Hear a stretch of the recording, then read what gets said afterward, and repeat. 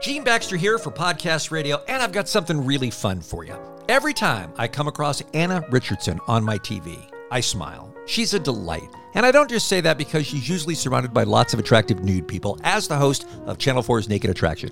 I'm talking about going back to her Big Breakfast days, her Super Shoppers days, the Sex Education show. Anytime Anna Richardson is on TV, I'm watching. So when I found out she was available for a chat, I jumped at the opportunity. Anna talks about how she's surviving lockdown, a surprising new survey about what we Brits are doing with our money these days, and yes, what it's like behind the scenes on Naked Attraction. Anna was so much fun to talk to, and she not only showed up, she showed up early. Hi, Jim. Well, listen, let's be early. Let's do this. Let's do it. Anna, such a pleasure to talk to you. How are you today, my dear? You know what? I'm not too bad. How are you, Gene? I'm doing okay. I was really excited to find out that I get to talk to you because you just seem, from all the years I've seen you on television, like such a fun person. And I know that's an incredible burden to put on someone. Hey, be entertaining. But you seem like somebody that would just be fun to hang out with. So I was looking forward to a few minutes with you today. You know, Jim, that's really kind of you to say so.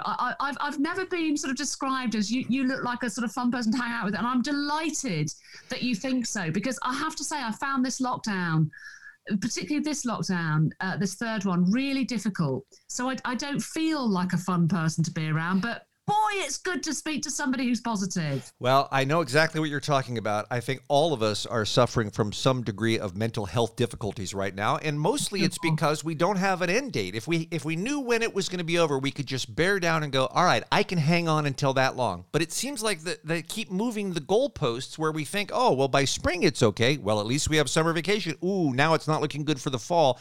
It seems endless. Well, do you know, I do know a little bit about this just because I'm very big into mental health, and I run a mental health business called Mindbox, and I'm a trained hypnotherapist, and, you know, yada, yada, yada. So I know a bit about this. And the fact is that the brain likes certainty. So when we are uncertain, when we're unsure about what's going on, it makes us very, very anxious. So you've really hit on this. The fact that the dates keep changing, we can't plan for anything, we don't know whether it's going to be spring, we don't know whether it's going to be summer. It's making us, I think, very, very low as a nation. So yeah, come on, government, give us a date. How are you in your household keeping a positive attitude about this? What is it you're doing? How are you spending your time when all the things you used to look forward to doing, you're not able to do anymore?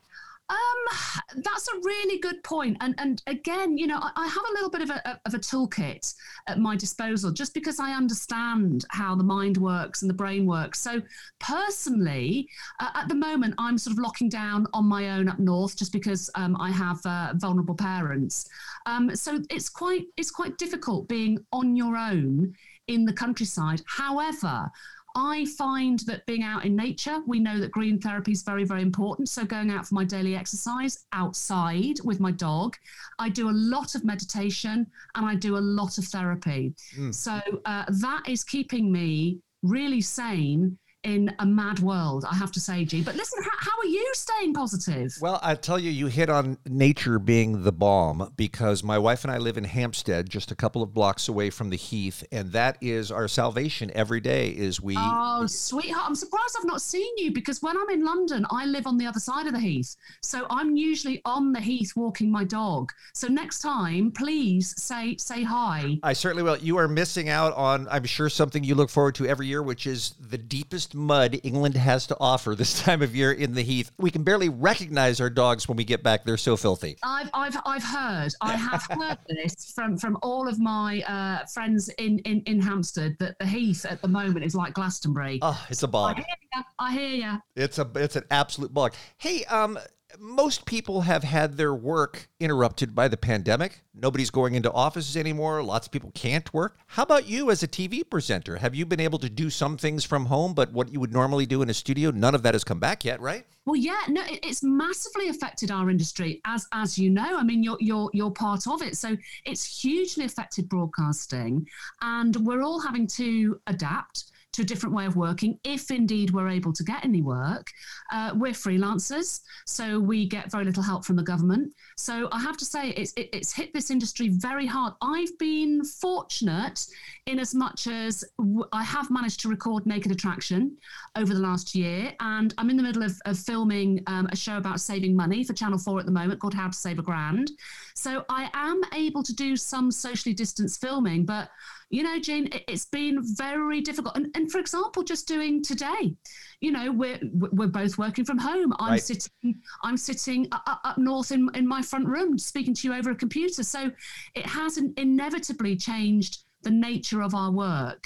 And I'm looking forward to that changing back again. Certainly, yes. I actually do have a couple of Naked Attraction questions I'm going to get to. But first, since you mentioned about how to save a grand, that has been, I guess, one of the benefits, if there is one, of this pandemic year is people have all this money in the bank because they can't go to the pub, they can't go on holiday.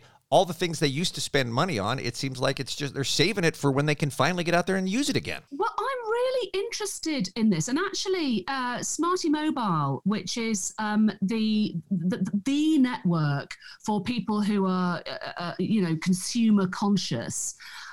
They have just done a really interesting piece of research into this, into how lockdown has turned us from a nation of wanton spenders to being really quite clever savers. And we've discovered this as well on How to Save a Grand on Channel 4, that one of the sort of benefits, if you like, of being stuck at home is that we've sat down and suddenly thought, well, hold on a minute. What's really important to me? Whereas I used to just, nip down and just go and get my takeaway coffee and go to the local baker and get my artisan bread and all that kind of thing, that stopped.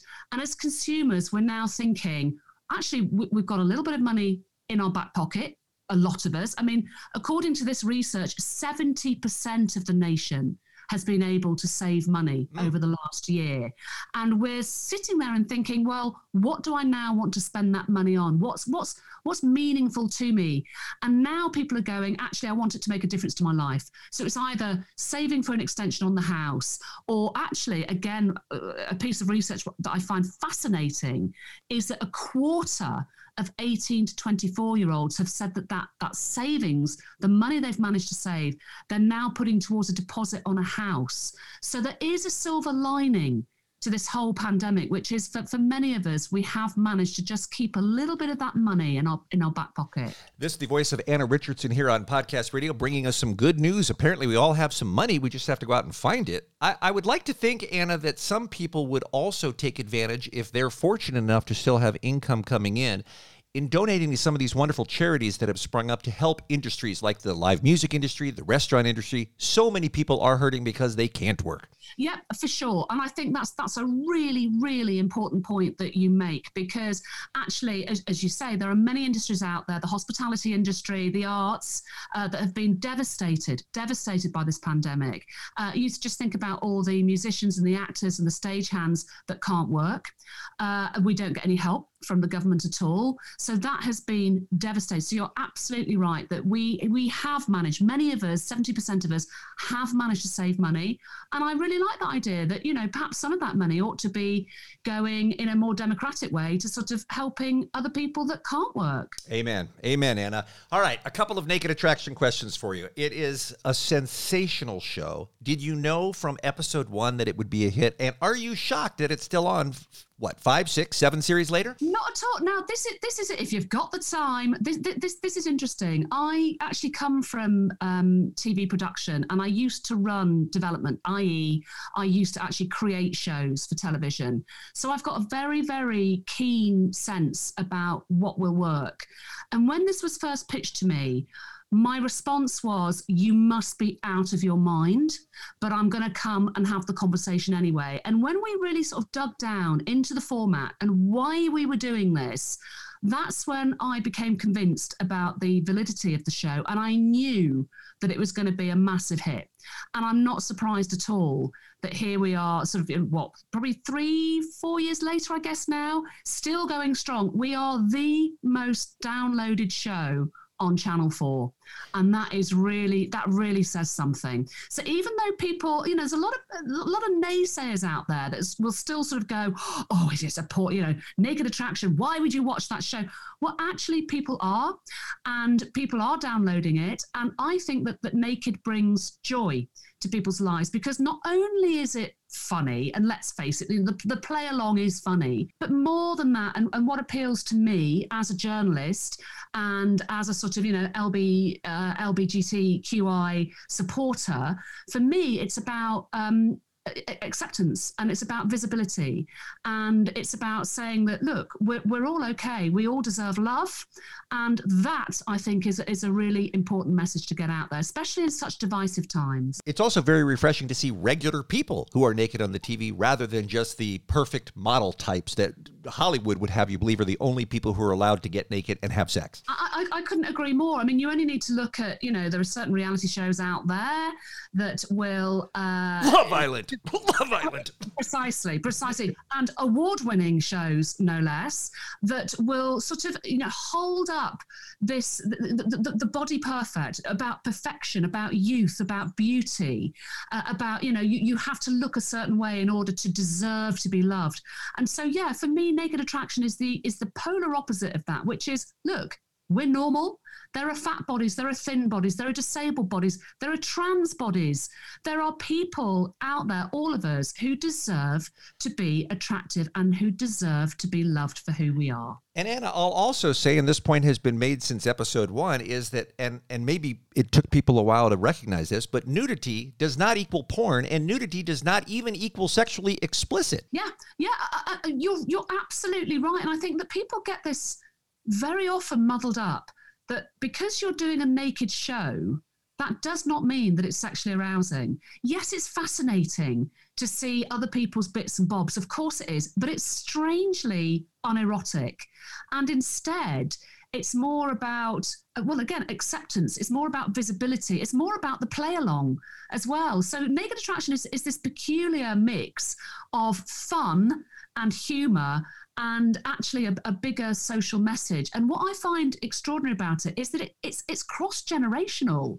So, my 80-year-old dad loves it, as much as my, 22-year-old nephew. And I think that's quite a rare feat, other than sort of Strictly Come Dancing. It's quite a rare feat that you can have, weirdly, family viewing with naked people. All right, 2 more quick questions, and then I'll let you get back to your weekend. Number 1 is, one of the things that strikes me about the show is how positive people are about the other contestants, even when they're not choosing them, even when they're letting them go. Nobody ever says somebody is ugly or somebody is awful. And I just wonder if you speak to the contestants about that, about always phrasing things in a positive way in that interview portion.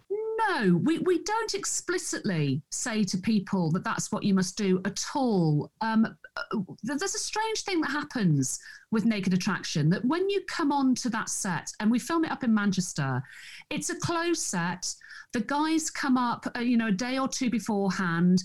Everybody mixes with each other. But once you come into that studio, there is an atmosphere of respect. There's an atmosphere of joy. There's an atmosphere of acceptance. And so I think that people just absorb that really positive atmosphere of you. We're not here to shame each other. We're here to be inclusive. And the very fact that people are walking around without their clothes on, I think engenders a mindset of acceptance and positivity. So people genuinely, they sort of high-five the fact that they are there with their clothes off. And that's a really brave thing to do. And nobody stands there and says, oh, I think you're really unattractive or whatever. Everybody says, do you know what? Fair play. And you've got a great body, and fair play to you. You deserve a lot of credit for that, Anna, because so often a workplace attitude emanates from the person at the top, and you are so comfortable in that role. And I guess my final question to you would be, has anything ever happened that has shaken you? You always seem so unflappable. No matter what the contestant says, you always seem to enjoy it and be able to roll with it. Are you ever just made silent by a remark? No, do you know what? The only thing that threw me was last series when lovely Brian the Virgin was on. And Brian the Virgin was faced for the first time by 6 vulvas, 6 naked vulvas, and he had to leave the set. And he had to take 15 minutes. And that is the only thing that threw me, simply because I was genuinely concerned about somebody who suddenly found their sexuality quite overwhelming and they needed some time alone. But other than that, I can pretty much roll with anything that goes. As I say, the only thing that will throw me if somebody is upset or that they need time to themselves. It's concern. Well, vulvas can be very troubling when they're first encountered, Anna. Well, can't they just? And as the owner of one, I know just how tricky they can be. You are such a delight. Thank you for bringing us the good news about the pandemic saving. Thank you for your decades of outstanding work in television. I'm so happy we had a chance to connect for a few minutes here today, and I will absolutely look for you and say hi when I see you on the Heath. You are a wonderful man, Gene. Thank you so much for putting a smile on my face, and I'll see you in Hampstead. You bet. Bye-bye now. See you soon.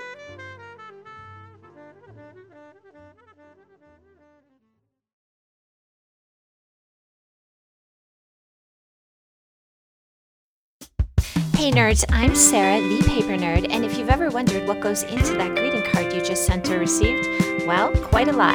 Get your paper fix on the Paperfold, where I host an enchanting mix of personalities and players, all nerding out on my favorite topic, stationery.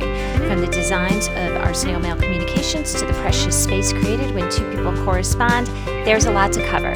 So come grab a seat in the stationery community's only 5-star paper salon, the Paperfold, now part of the Evergreen Podcast Network.